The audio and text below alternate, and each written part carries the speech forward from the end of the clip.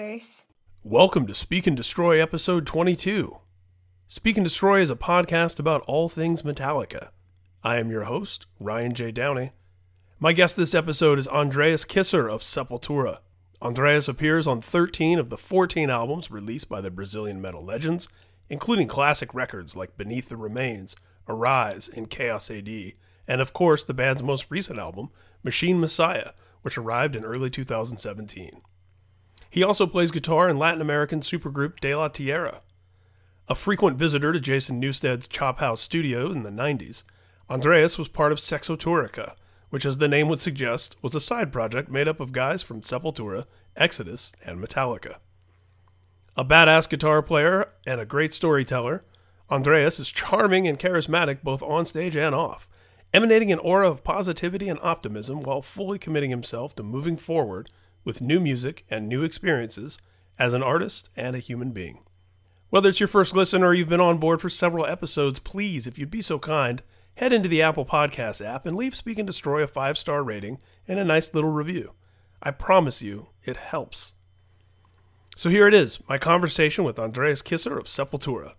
This is Speak and Destroy.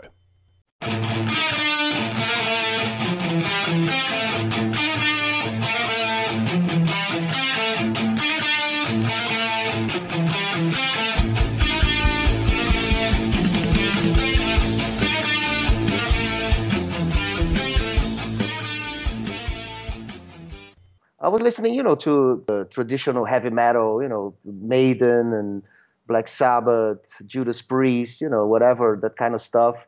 And then and Metallica came, and with Kill 'Em All was, maybe for me at that time was a little bit too much, But the first album that really made me, fell for Metallica was Ride the Lightning, that I could still hear, the aggressiveness and the raw sound, that Fight Fire with Fire, it's one of the best songs they ever written, till today, and it's an amazing intro, and, Fade to Black, showed a new, different way for metal music, to be, still using elements of acoustic guitars and stuff like that, but still heavy, still with the tension and heavy lyrics and stuff like that. And, the instrumental song, which is such a tradition in heavy metal, especially with Maiden, Metallica, the Call of Cthulhu. And, I was really impressed, about the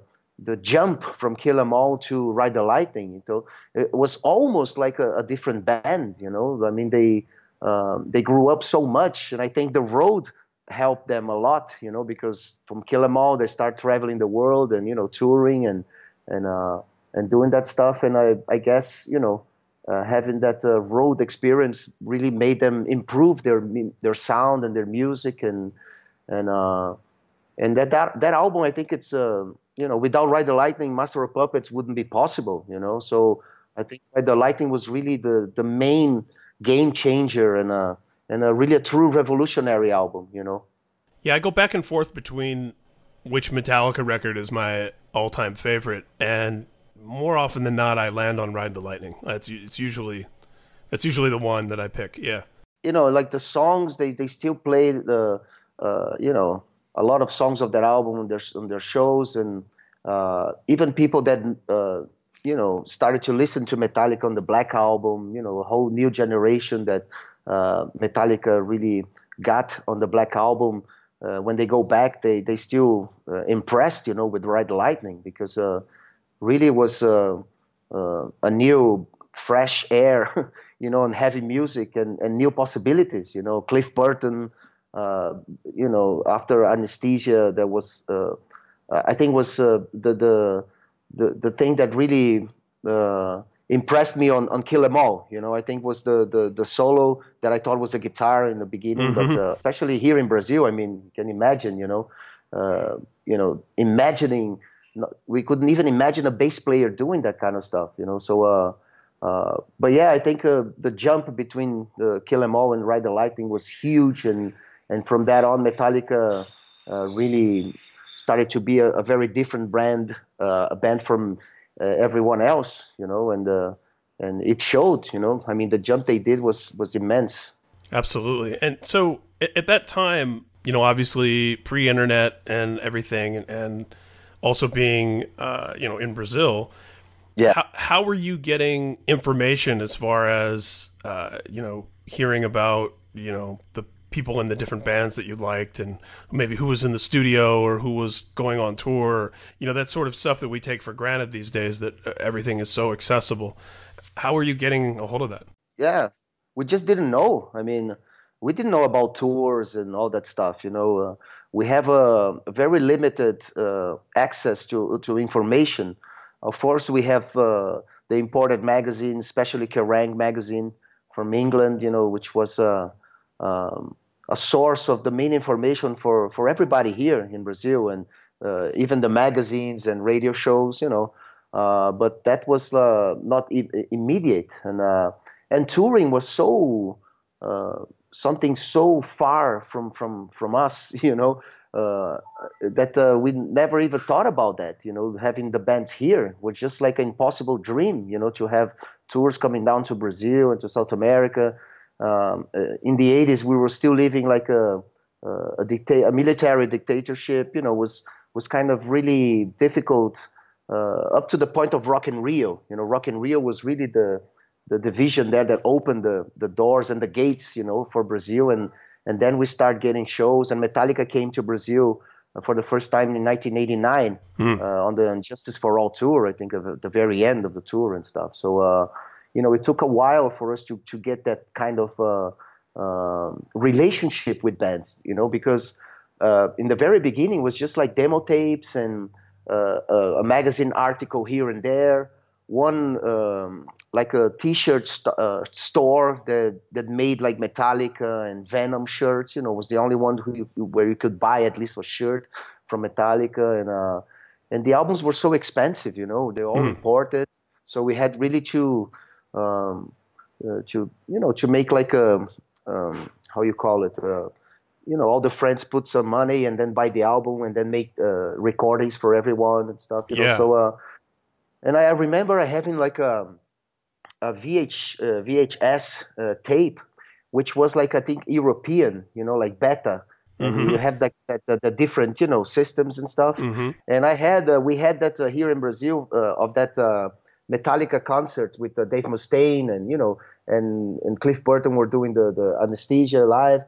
And we watched on beta somehow, and it was horrible, But we were so happy and, it was all like it was almost like watching like aliens, playing Yeah. music. The sound was weird, but we could recognize, it was Kill 'Em All stuff, but we could see very well. But we were so happy that we at least could see something, because we could only imagine, to see a show like that, like you're saying, So it was so exciting, even though it was horrible and shitty.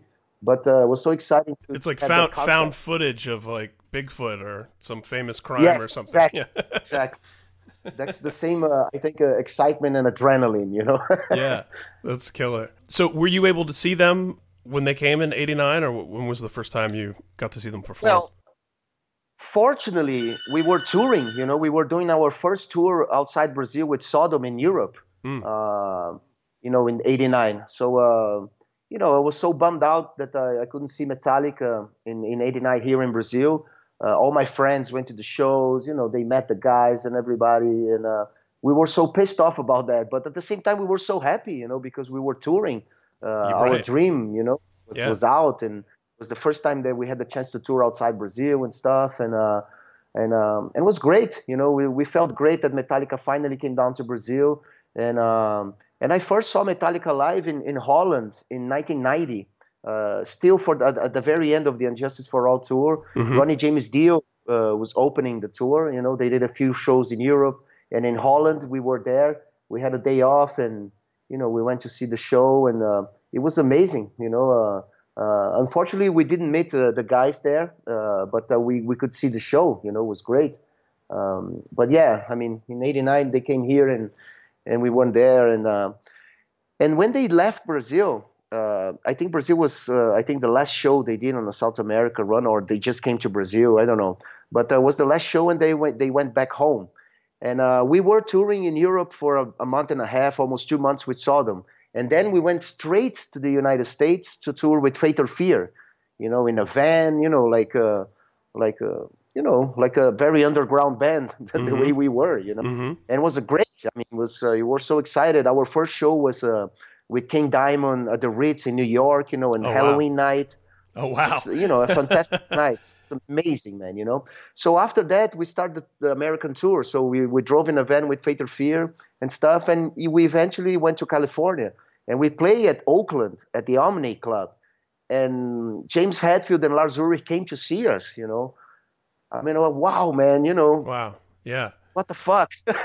Yeah. Because I'm sure they came to Brazil and everybody was talking about Sepultura to them, because, oh, have you ever heard Sepultura? Do you know Sepultura? Because, we were starting to get the international recognition. Beneath the Remains was just out and was a great impact. And we were touring in Europe and everything, So I guess they were curious about, and they came to see us, at their hometown. Oh, man, we were so fucking happy, and we saw everybody there. Rob Flynn was there, and Phil DeMel, and the guys from Sadus, and Death Angel, everybody, Paul Baloff, from Exodus. We were meeting all of our idols, and we took pictures with James Hetfield. Lars was completely drunk, but I think he remembered that night. But it was so cool, Harold we met Harold there as well, was like a dream, even better than a dream, to live reality like that, and then I felt better. We didn't meet them in Sao Paulo, but they came to see our show in their hometown, which was unthinkable. It was amazing. So cool. Did you was that the night that Paul Baloff jumped in the van with Sepultura and exactly rode that? Yeah. We drove from Oakland to Los Angeles to Long Island or something. No, Long Island. Long Beach. Some beach. Long Beach. Yeah, sorry. And then the show was canceled. Was a lot of people there expecting us. Of course, lots of Latinos. Because Sepultura and everything. And Paul Baloff made that ride with us on our van. It was so cool, man. Those kind of things. Like I said, you don't even have information to dream stuff like that, and then something like that happens, and all the respect we got from the Bay Area, was insane for us, man. It was so, we felt so motivated, to keep doing what we were doing. And I remember James Hetfield really talking to us and saying, the version of the Symptom of the Universe from Black Sabbath you guys did was great and everything. We were so happy. It was a perfect night.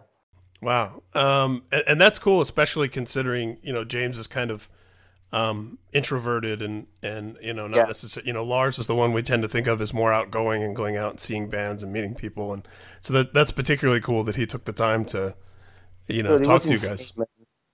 Yeah, I was joking around with Paulo and Max and Igor, talking, oh, can you imagine Metallica guys coming and, oh, yeah, fuck you. And then James Hetfield comes into the door. It's like, fuck, man. So it was like, it was like a movie scene or something, Yeah. And they were so cool. And the respect they had for Sepultura and everything was amazing, man. It was fantastic. Yeah, it's like coming to Hollywood for the first time and your favorite movie star walks in. Dude, don't oh shit. Yeah, much better than that. Much better, yeah.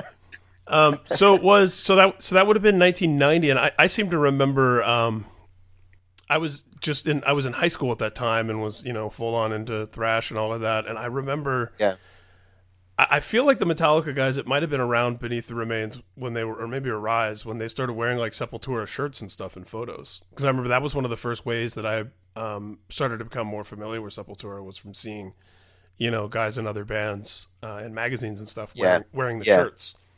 And then it's like, insane, that band? I got to check that out. So it would have been just a couple of years later then, when in 1992, I think it was a show in Canada when James Hetfield stepped into that tower of flame and burned up his arm. On August 8th, 1992, James Hetfield sustained severe burns after stepping into a tower of flame at Olympic Stadium in Montreal. James Hetfield looks like that torch that they carry up the stairs to light the Olympic fire. So I'm burnt, all my arm, my hand completely down to the bone. side of my face, hair gone, part of my back. I said, "You all right, man?" He looked at me and he was shaking, and he brought up his hand, and I could literally see the skin rising off his hand and blister. We see some guy come up and dump him with water and then cover him. Well, that felt great for a second. Then I looked down and watched the skin just rising and things going wrong. Total confusion. We got him into ER. The doctors and nurses there were great. They cut off his rings, his fingers were swelling. It was not a pretty sight. It was with the pain he was still going through and the unknown future that this was pointing the way to. One of his first thoughts was getting a replacement guitar guy to make sure the tour didn't have to stop. Tell me the story somewhere. Phil from Sacred Reich, I think, was involved in getting you the opportunity to audition to maybe fill in for James. Is that right? Exactly, yeah. That was another insane story. We were kind of finishing the tour for Arise, you know. We went everywhere. It was an amazing tour for us and everything. And we were in Brazil, you know, just having some time off, actually. I remember we just played a show in Rio de Janeiro, and we were going back home. And then Phil Rind called me, and he said, "Hey, man, you know, I know you love Metallica, and, you know, we all love Metallica. One of our favorite topics all the time was talking about Metallica, you know, and the Black Album and all the controversy and stuff, you know, all that crap." Yeah. And you know, and he called me, and he was very good friends with Jason Newsted, you know, all that Phoenix connection, you know. Sure. Yeah. And Phil told Jason, "Dude, I have a guy that, you know, could be a perfect fit for what you guys need now, and he loves Metallica. You know, he's from this, you know, Sepultura in Brazil and stuff." And Jason said, "Great, man. We are gonna be in Denver. And, you know, next week we're going to have some rehearsals at the Denver Arena there. They have a room there. And you're welcome, you know. We're going to have a spot for you." And, like, dude, fuck, man. In a week, you know, I was so terrified, you know. It's like, dude, I know how to play Metallica, but with friends in school, you know. And then it's like, and then you know, am I doing right? And, you know, the Black Album was so new. I was not really very familiar, you know, with playing the new music of Metallica. I prepared myself as much as I could, but I was very nervous, you know. But I managed to, you know, to get a plane ticket. And I went to Denver, you know, specifically for that. I picked up a bag and my Charvel guitar, you know, and I went to Denver. And in the airport, I have a guy with a limousine waiting for me, you know, with my name on it. I jumped straight on the limousine and went to the practice room. Wow. I mean, from the airport to Denver, limousine, and then practice room in the arena. Wow. And how can you imagine, man, going inside an arena in a limo, and then it's like, you know, and all the Metallica crew there, you know, working. They were trying out a lot of people from Metallica cover bands, from friends and everybody. That's something that Metallica is awesome about. You know, they really open the possibilities, you know, and they really want to go there and try to find the best solution for their problem, you know, without really having, I don't know. I mean, they really open the possibilities for a lot of people, you know, including myself, you know, coming from Brazil and everything. I mean, let's give a chance to this guy. You know, it's crazy, you know, but it was fantastic, you know, because they really work hard, man. On the first practice, on the day I got there, I went straight to the room and I played with them, you know, and it went fantastic, man. It went well. I mean, much better than well. You know, I knew the songs. I even knew the way they finished, you know, Enter Sandman, bootleg albums that I had and stuff, you know. And they were kind of impressed, you know, how well I was prepared to do that kind of stuff, you know. Some of the Black Album songs. Was James there singing as well, or no? Was no, the first practice, no. And because of the great impression, you know, they asked me to stay another day. So, you know, I kind of went to the final. You know, it was only me and James Marshall on the next day. Wow. Including James Hetfield, you know, on the room. So that was fucking crazy, man. Do you remember It was like, were there other? I know you mentioned tribute bands and stuff like that. Do you remember anybody else besides you and James Marshall man, from that first day? no, I don't. I really don't. I don't remember names and stuff. It was so everything was so crazy, you know, so quickly. And Yeah, I bet. and Kirk Hammett was the first one, you know, who came to greet me and say, "Hey man, are you okay? You came from Brazil now? Are you all right?" You know, all very light and stuff, you know. And Yeah. Kirk and Jason was really helpful, you know. Jason was really helpful, man. And say, "Man, here we're gonna have another day of practice. Here are my speakers. Here are the new stuff. Practice, you know. Nice. Be better on the stuff that because you know, we like you. It'll be cool to have you on the board and stuff and etc. You know, so they did a whole day, the second day with other people, and then me and James Marshall was the very last, you know, that we played together. I didn't have some stuff for the Black Album ready, you know. I couldn't really put myself together to prepare for that moment, and that's why I didn't got the job, let's say, you know, because James Marshall was much better prepared for that. And he was he teching for them at the time, or was that? I don't before? think so. Okay. So yeah, early days, yeah, because he did that on Master of Puppets tour when James Hetfield broke his arm on skateboarding. So Yeah. But you know, they had a meeting, man. You know, they really had a meeting to decide. So it was a really close call, I guess. You know? Yeah. And that's so Hetfield cool. was really, dude, thank you very much for coming. You know, whatever that happens, you know, it's great that you're here and stuff.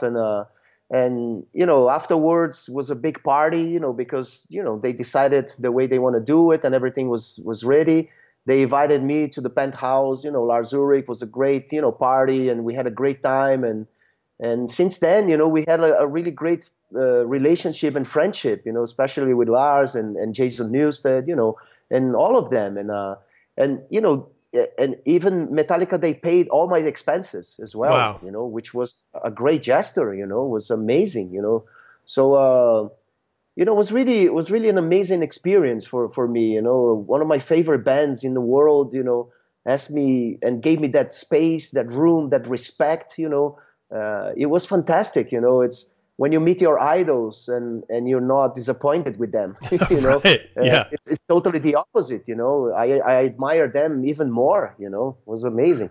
Yeah, and then that friendship and that relationship, yeah, as you said, you know, took off from there. I know, and it was probably, I mean, that was 92.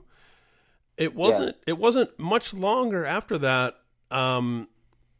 When you were doing the Sexotourica things with Yes. what was Tom Hunting from Exodus and Jason. Tell me how all that developed and how you ended up, you know, jamming with Jason and doing these side projects and stuff. Well, right after that, man, you know, on that same day after we decided everything, before the party and everything, me and Jason and Kirk, we spent a few hours on Jason's room just listening to blues and playing blues, you know. Just jamming. I have a cassette tape of that night, believe it or not. Wow. Wow.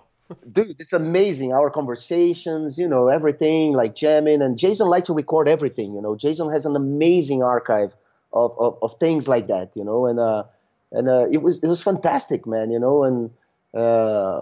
And then, you know, from there, you know, through our blues, I learned a lot with blues with Jason. You know, his amazing collection. He made a lot of tapes, you know, with music, with songs, and we jam blues all the time. And that's how it started, because I live in Phoenix, him in San Francisco, so it was very easy, you know, to go and for a weekend, you know, on Jason's house. He has a nice studio, the Chop House Studios there, and I went to the inauguration of the studio. You know, he invited me to be there alongside, you know, Cliff Burton's friends and Faith No More, you know, Jim, the guitar player from Jim Martin, Faith No More, Jim Martin, yes, and you know, all the Bay Area guys there, and it was a great party, and then, you know, he invited me for a few weekends there, and just to start stuff from scratch, basically, you know, to jam, to invent a name, and Jason, you know, he went there and made the artwork for the cassette covers, and you know, all like we were doing a real project, you know, and it was, in the end, it was a real project, you know, but it was a great school, playing with lots of different people. He knew so many different musicians, and he did that with so many other people, and so it started there. I spent a lot of time with him and doing music. It was amazing. Dig out from my home, been here for too long, more than half my life. The ones I know is wrong, what I know is wrong, what I know is wrong, do what I know is wrong. Who were some of the other people that you jammed with there, recording stuff? It started me, him, and Tom Hunting, with Sexoturica. Mm-hmm. And then Phil, caralho. Now again, there's so many Phils around. It's not Phil, it's Rob Flynn. Rob Flynn came to one session, and Gary Holt as well, one of my heroes. Yeah. He was there as well, to jam with us, was amazing. And I won't remember his full name, but his first name was Carl. He was like a drummer, percussionist that played Latino music and stuff, and we did stuff together. I think it was called God Swallowed or something like that, some weird name there. But a few other people that came in and out, and we did music together. It was great. That's so cool. Igor told me once that the first time he was at Jason's house, Jason had 2 cats, and his cats were named Max and Igor. Yes. And he was exactly. Like, okay, Jason really likes Sepultura. Yes, he does, man. He was a big fan, and I mean, I don't know if it's Load or Reload, he's using a Sepultura sweat top, Yeah. It's he's amazing. The hoodie and and especially considering the hoodie, exactly. Considering that era and the emphasis on the imagery and the artwork and the fashion and everything, the fact that he got a Sepultura hoodie into that artwork is pretty amazing. He was a rebel. Yeah, exactly. And that brings me to another question that I've always been curious about, and I think that of anyone from Sepultura, past or present, you would be the most knowledgeable about this. Was there a moment when Max left the band, did you consider asking Jason to front Sepultura?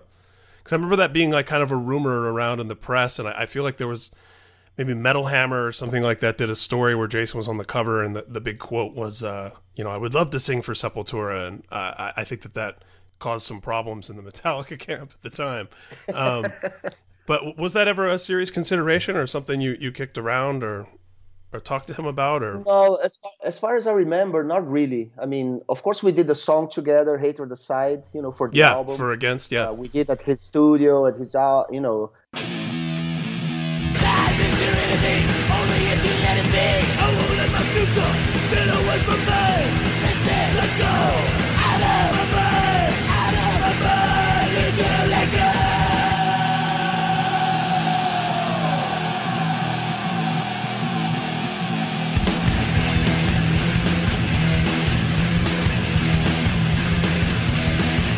Seek to reach, seek to fly. Will not reach, did not give way.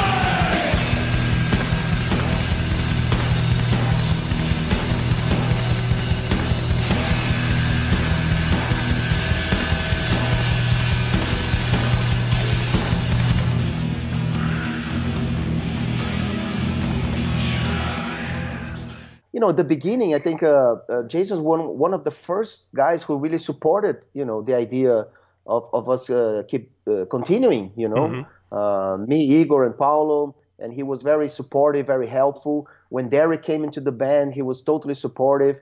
He gave even to the band a baritone guitar that Derek could use, because Derek, when he came to Sepultura, he could play some of guitars, and he used to play like in 3 or 4 songs, and then he kind of let the guitar on the side, But during those days, I saw you guys. I want to say it was New Jersey Metal Fest. It might have been Milwaukee. It was definitely one of the first shows with Derek. And yeah, I remember the first time I saw you with Derek. He played guitar in a few songs. So yeah, it must have been right around that era. but I mean, Derek doesn't have the thrash metal school, you know. Yeah. I told him, you know, you have to pick up like 3 albums, and you have to play those 3 albums in his entirely, and then you're ready, you know. Which is, you know, of course, Kill 'Em All, Bonded by Blood, and Raining Blood. Amazing. You know, that's a great school. You know, if you play those 3 albums, you're ready to play, you know, Sepultura stuff. You know, and I love that 2 records have blood in the title, and the other one has blood all over the cover. That's true. Or it is on the blood, or it's not. You know, so yeah. Derek didn't have that, so he went to different, exploring more the percussion and everything, and that's the way we are right now. You know, but. Jason was really a guy who really was very supportive about Sepultura, and you know, we did eventually we did a tour together with Voivod when he was in the band and everything, Mm-hmm. but was not really an idea of having him in the band, you know, because we did try out for the singers, and Phil DeMel was one of them that sent his vocals, you know, in one of our songs. And also Chuck Billy, you know, from Testament. Oh wow! Phil, or you mean Rob Flynn? No, that's Phil. That's Phil. Now it's the right Phil. Oh, okay. Yeah, wow. Yeah, Phil he said, wow. He did a tryout to be the guitar player and the singer from Sepultura. Oh wow! I never knew that. Wow. Yeah, because we have the song Choke, which we recorded on Against. Uh-huh. And without vocals, without lyrics, without directions, you know. So we sent the song Choke to many different people. And Chuck Billy and Phil DeMel and Derek Green was among them, you know. And they sent back with their ideas and the way they like to put the vocals. And, you know, we wanted to find somebody new, you know. We didn't want to attach Sepultura to any other bloodline, you know. Here it comes blood again. Yeah, because then it becomes like Sepultura plus whoever versus just Sepultura. Yeah, I always think that's important. That would be very limited for us to act, you know, to find new ways and to be a new Sepultura, you know. And so I think Derek, besides that wish of the band to find somebody new and not really known, you know, on the business, he was the one who really brought new possibilities for the band, you know, Mm-hmm. a new look, a new background, a new way of singing, you know, a new way of writing lyrics and everything. And that's what we were looking for, you know, and I think that's why we're still here today, you know. Absolutely. Derek's just a monster frontman, and so definitely, man. So much charisma, and so talented, yeah.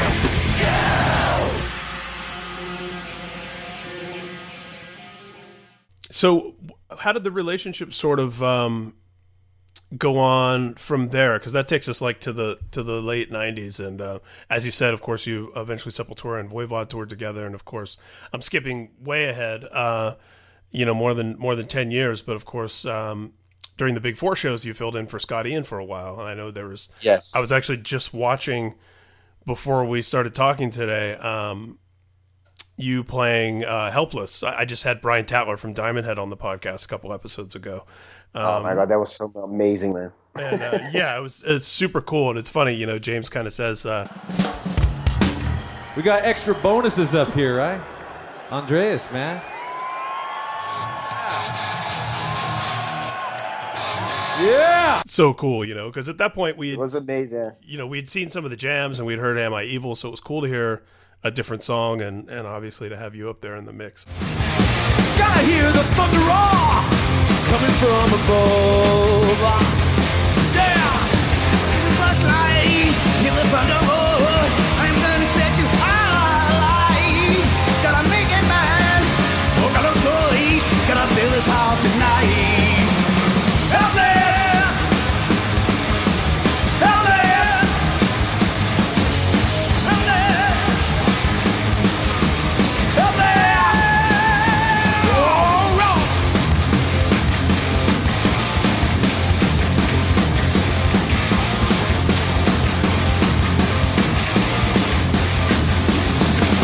Tell me about that experience. It was like you actually did finally play guitar for Metallica. That's right, man. It took a while, but it happened.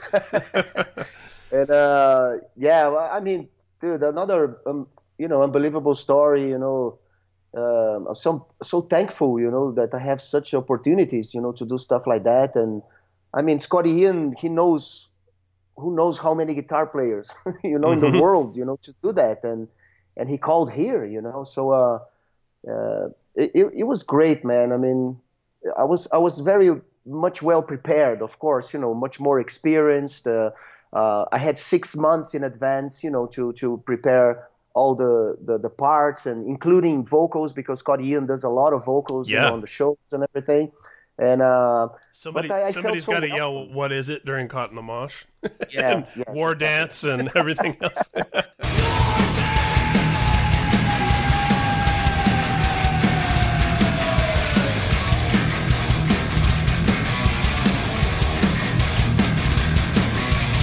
And but Frank Bello helped me out a lot, on that part. He did pick up some parts that used to be Scotty, and did himself, and so we work out really really cool, And I had only one practice, one day before this big show in Gelsenkirchen in Germany for 80,000 people, Wow. First band of the bill, and the first chord of the show is mine. Okay, go. I just looked to Charlie Benante. Whenever you say go, I'm ready. All right, go. Amazing. It was fucking great, man. And I was welcomed as well of the big jam at the end. Because of course that's Scotty's place and everything, and they did at the Sofia DVD recording, and it was amazing, and we did 5 times, we did 5 times. It was a 5 big 4 shows concert. One of them, even Scott was there because he flew from the States to go to Italy. Nobody told me anything, to do a photo shoot for the Guitar magazine. He has to be there and stuff. So he left his family and his newborn kid to go there and do the shooting. And he was there in dressing room. Hey, what the fuck, man? What are you doing here? And he played only 2 songs at the very end of the Anthrax show, so it was great. I mean, he did let me do my job, and he was there watching, by the side, and it was so cool. It was a great feeling as well to have that going, at the same time. So and like I said, Metallica was very welcome, of having me on the tour. And like I said, James Hetfield on the first tour. Hey, we have a bonus here, a guy. Yes, welcome. Yeah, dude, it's fucking amazing, So it was a great experience, and I felt so respected, as a musician, as a part of Sepultura, because all my career and all the history I have, put me there, the trust they had on me, and especially Scott and Anthrax, so was and we had a great time, I was very well prepared, and we had a lot of fun, and all the shows were amazing. Besides the big 4, we did another concerts, in smaller places, and around in some festivals. And the last show I did with Anthrax was the same festival that Sepultura played, So I did a double. Oh wow. A double, job, whatever. Yeah. Double feature. So I played 1 hour with Sepultura. Double shift, yes. I played 1 hour for Sepultura, and then we had another, 40 minutes, and then Anthrax played, and then I played another hour with them, Wow. So it was a glorious, beautiful ending of that, because, and then I followed the Sepultura tour, because I had to block like 2 weeks in the summer, because Sepultura, of course, very busy in the summer in Europe all the time. But like I said, everything was done very well in advance, so we could really organize the way it did, So I did 2 weeks with Anthrax. The last show was Anthrax and Sepultura, and then I continued with Sepultura. It was perfect. When you played Helpless, did you work on that in the jam room? I know that they, like, the first couple times that they had My Evil. What was that experience like? Was it everybody packed in that little room? Not really. I mean, Metallica every day. It was like it's funny, because it was like I don't know how like a war preparation, okay, what song we gonna to play tonight? You know, we have five options, and then Lars wrote like in a small piece of paper the 5 options, and then gave to everyone, you know, in the dressing room, and then even a CD with the songs and everything to learn, and then they decided between Am I Evil or So What or, you know, Helpless. Was a few options there, you know. So because they didn't want to do Am I Evil all the time, you know, so they want to you know, do all other stuff, and then we decided like that, you know. It was kind of chaotic because nobody knew which song we would play at the end of the show, you know. But and I knew all the songs. Like I said, you know, I always loved to play Metallica, and in the end I had to teach everyone. Not the Metallica guys, of course, but even I have a recording of Rob Caggiano reteaching, let's say, you know, again, the David Tatler, you know? Yeah, from Diamond Head. Diamond Head. Brian Tatler, yeah. Brian, yeah, sorry, Brian, fucking names. And there's a lot of Daves in metal. yeah. A lot of Phils and Daves. A lot of Phils and Daves. So you know, I have that video as well, like Rob Caggiano just showing, you know, Helpless to Brian, you know, just to make sure everybody was playing the right notes and everything, you know. So it was cool, you know. It was really cool. It was very, very relaxed atmosphere, actually, you know, because it was a jamming, really. And in London, you know, in England, not in London, but in England at the Sony Sphere Festival, you know, Brian came to the stage with us and we jammed all together, you know. You know, it was unbelievable, you know, just to have that, you know, playing with Metallica, with Anthrax, and then you have Brian there as well, you know. It's like, yeah. What else, you know? Yeah, and then you look over and you see James Hetfield and Dave Mustaine side by side. Playing the riff, yeah. I was scared to get closer. I bet you just want to be on here, you know. Just the opposite side of the stage from that energy. Yeah, that's amazing. Yeah, and I always wonder too when there's, I mean, so many guitar players and bass players on stage. You know, my joke is at any show, big or small, the sound people are never prepared for the guest vocal. Like anytime you see a band anywhere and somebody comes out to do a guest part, you don't hear the first couple lines because it's somebody going like, oh wait, that guy's singing, well, turn that mic on. And I noticed that happened to Dave Mustaine a little bit in the video that I was watching, the first couple lines where he comes in on the chorus, and then when he goes to play the solo, it's just all rhythm guitars in the mix still. But you know, I feel for whoever had to deal with that mix in the first place, because it's like there's just so many people up there.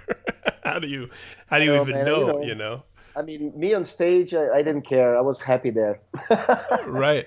If they listen to me or not, you know, if they listen, that's a plus. Exactly. You know, just to be there, it's just like, wow. Yeah, so cool. and it's really for the fans. It's really seeing everybody up there just as much as it's hearing, you know. Exactly.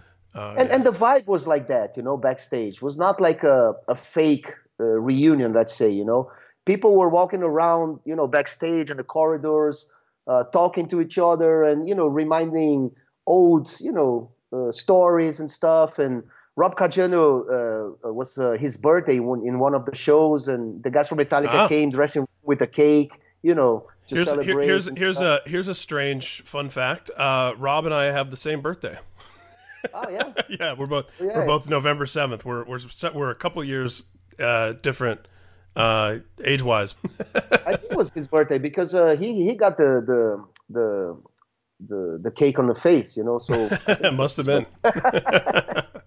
That's all. So it was cool, you know. It was all very relaxed and really, really enjoyable, man. You know, it was really great vibes, and people they were really happy to be doing that together. You know, it was amazing. Amazing experience. So let's talk a little bit while I've got you about the records. I know I saw some interviews when Hardwired came out where you talked about how much you love that album and how you can really tell there's a musicality and a looseness to it even that Death Magnetic didn't necessarily have.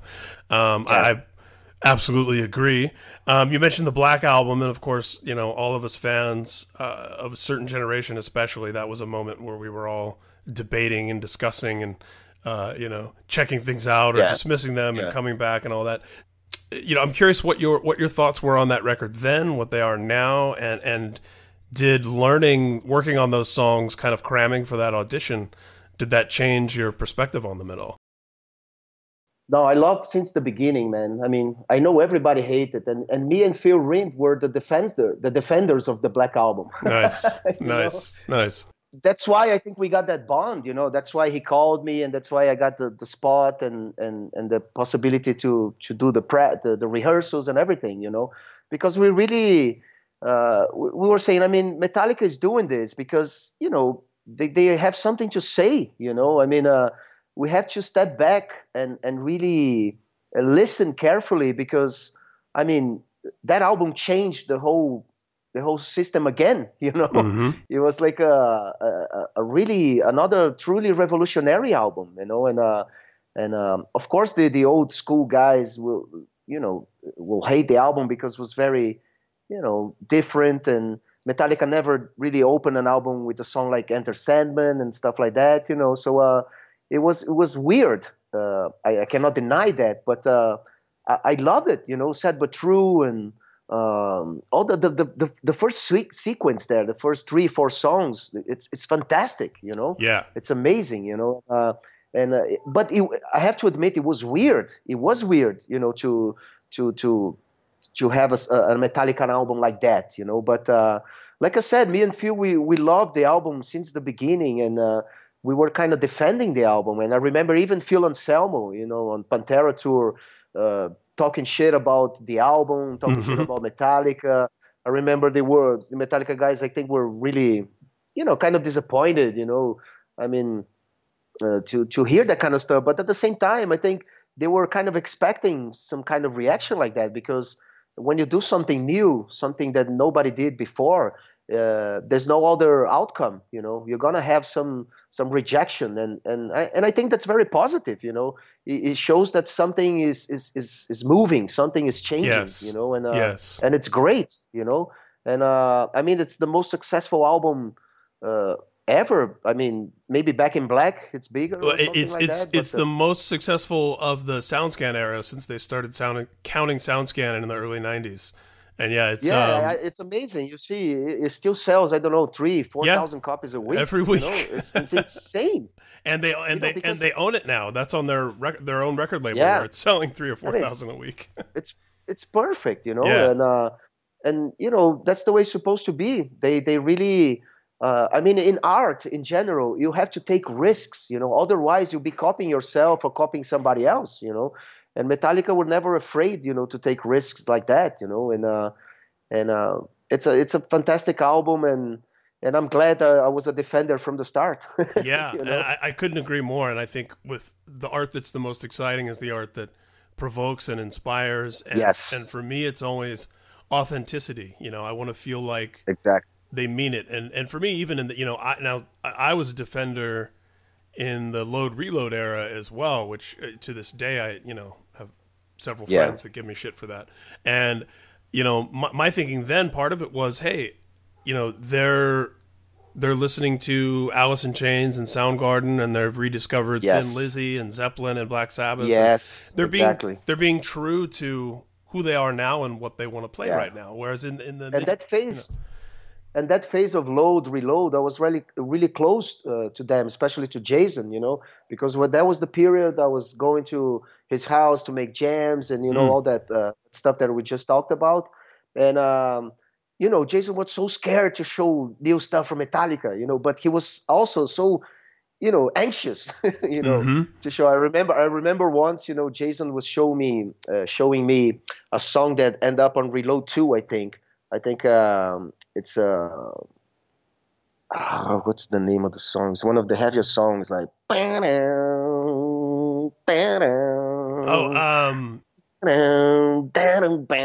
that's Devil Dance. Devil Dance. That's right. Let's dance.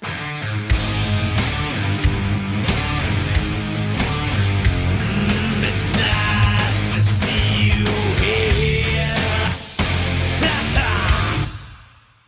Devil's Dance, Let's Dance. Yeah. Dude, that song Jason showed me, and I remember his girlfriend came into the room. Jason, you didn't supposed to do that. It was so secretly, because I mean they were doing something very different, Yeah. Again. I guess exactly. Yeah.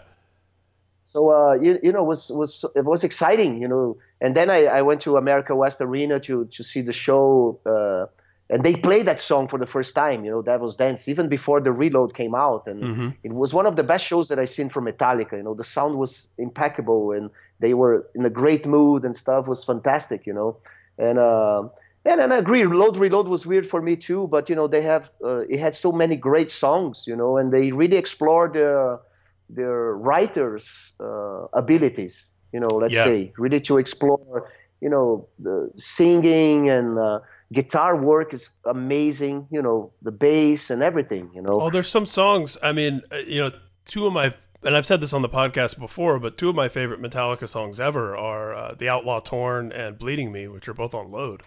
And Bleeding Me, I mean, when you talk about guitar parts, there's some parts during Bleeding Me, and it's like deceptively simple, where it sounds like it's really straightforward, but if you really start paying attention, you're like, there's like 5 different guitars doing 5 different things right now. It's until really it sleeps, it's awesome.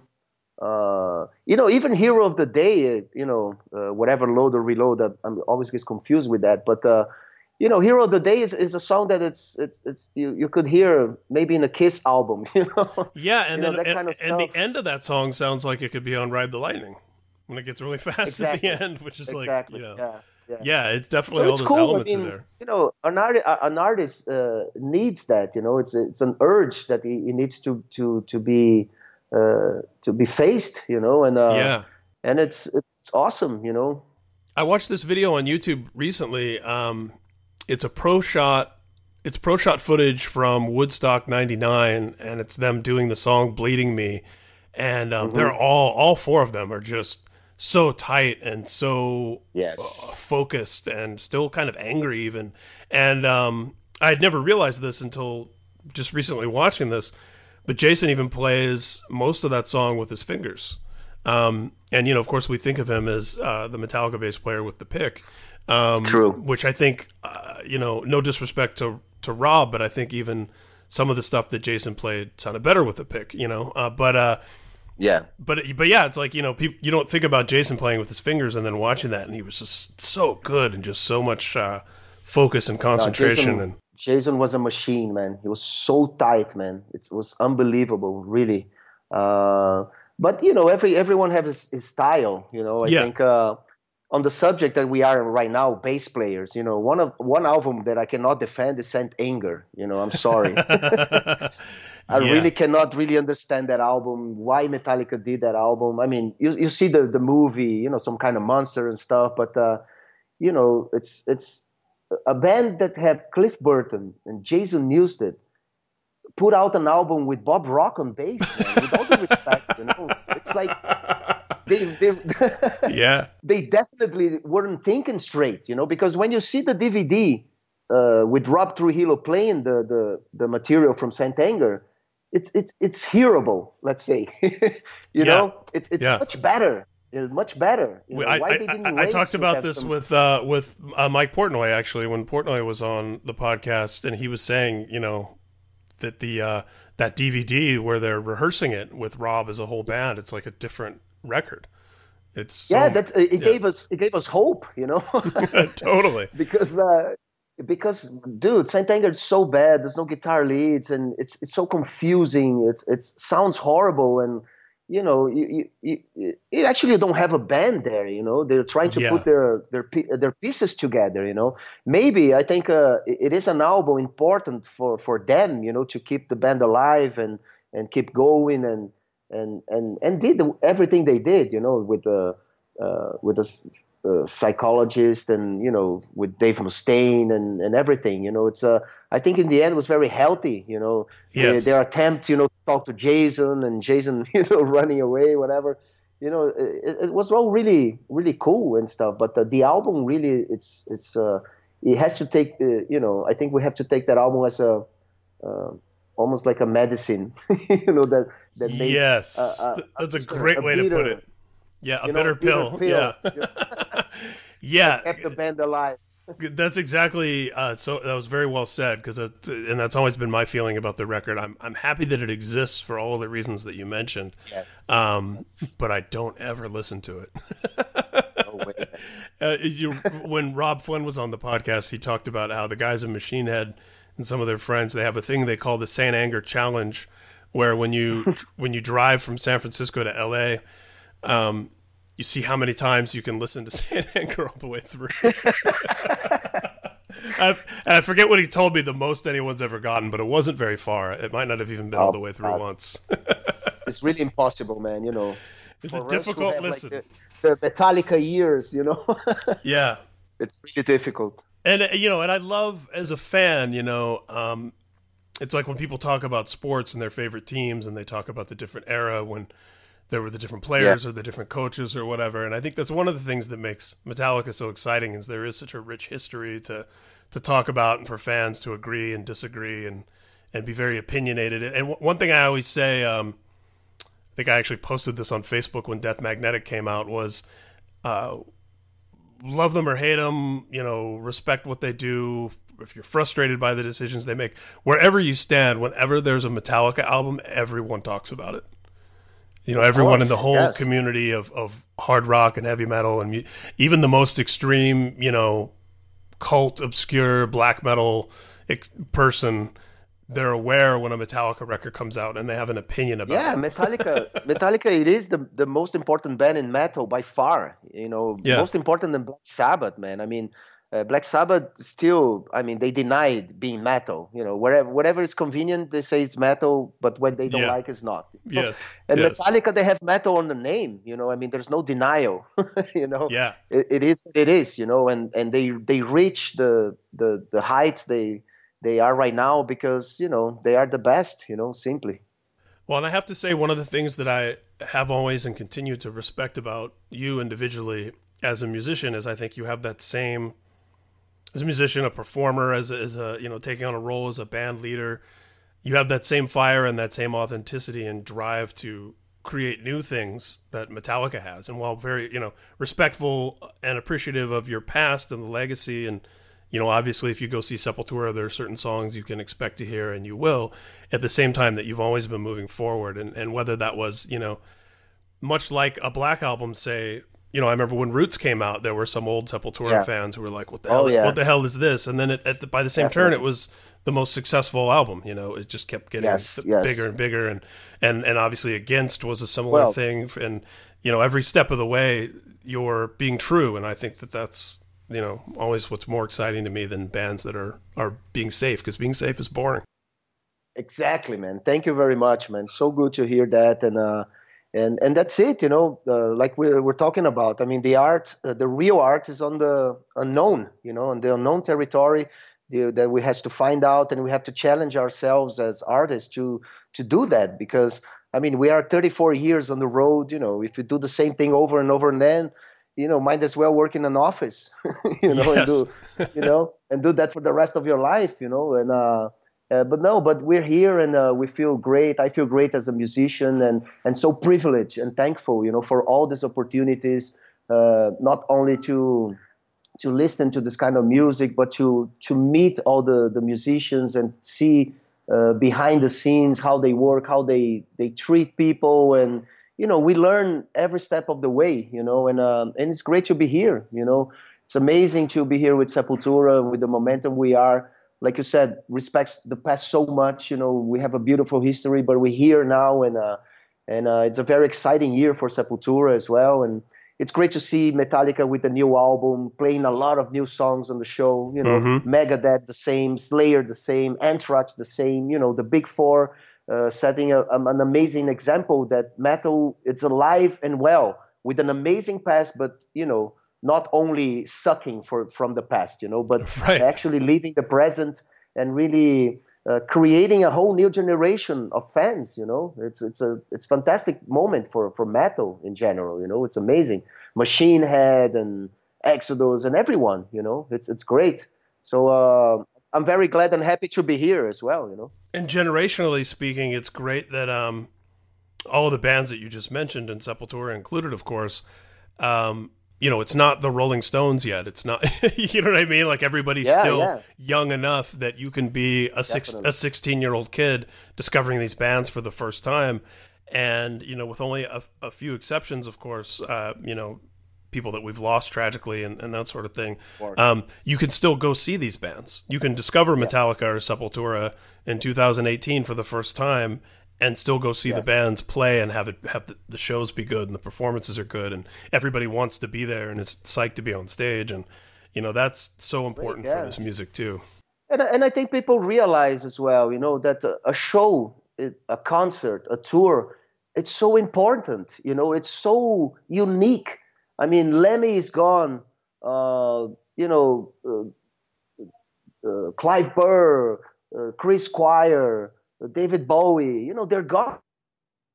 You know, we feel privileged, our generation, because we had the opportunity to see them. You know, many times and maybe once. You know, and we play together and stuff. And you know, go see shows. You know, it's like it could be. You know, a last opportunity. Who knows? You know, I think it's and even if the artists come back, you know, they're never gonna come back with the same tour. You know, with the same attitude, the same, you know, ideas or songs, and so special. You know, and it's great to see that people are really coming out and going to shows more than, you know.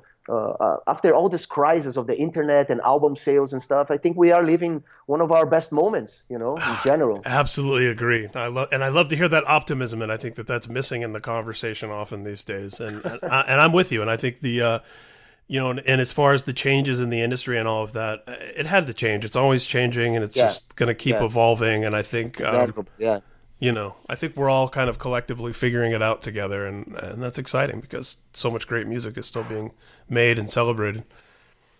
So beautiful. That's a great place to end. I can't thank you enough for doing this. When I feel like I say this all the time, but it's true. I made my wish list when I came up with the idea for this podcast of people I wanted to get, and you were on there. That's awesome. I'm happy I've been getting a lot of people that were on. I told my son, he's 20 years old and he's playing guitar. We have a radio show together. I don't know if I mentioned that before, but no. And I told him that I was doing this podcast talking only about Metallica. Wow, there's a show only about Metallica. There's a you know, he couldn't believe there was so much to talk about. You know, so much. Oh yeah, it's insane. We never run out. All the, the relationship. You know, I think I told you many things that you never heard before. I'm sure. Absolutely. About the Metallica stuff. So absolutely, it's great. And there's no shortage. You know, because you know, you mentioned earlier, we were talking about Phil from Sacred Reich, and you know, you were saying, you know, we were all talking about the Black Album, we were all talking about Metallica. Yeah. That was the whole genesis of this podcast, is I'm always talking about Metallica. You know, I think it was actually Greg from Dillinger who, you know, him and I are always talking about Metallica, and I think he was, you know, it was like, this is a podcast, dude. You should do something productive with all of this Metallica conversation that we're having anyway. Congratulations, man. It's really cool. And I'm really happy to be a part of it, man. Thank you. Yeah, man. Hit me up anytime for anything you ever need. I'm a big supporter. Great, man. Thank you, Ryan. It's a pleasure, man. Keep up with the band at Sepultura.com. You can follow me on Twitter at Ryan Downey and on Instagram at SuperheroHQ, and you can also find Speak and Destroy on social media. To hear more of Sexoturica, head over to the Speak and Destroy YouTube channel, where we're constantly collecting and updating playlists stuffed with Metallica-related rarities, uploaded by the band and their fans all around the world over many, many years. As always, you guys have been great, and I've been Ryan J. Downey.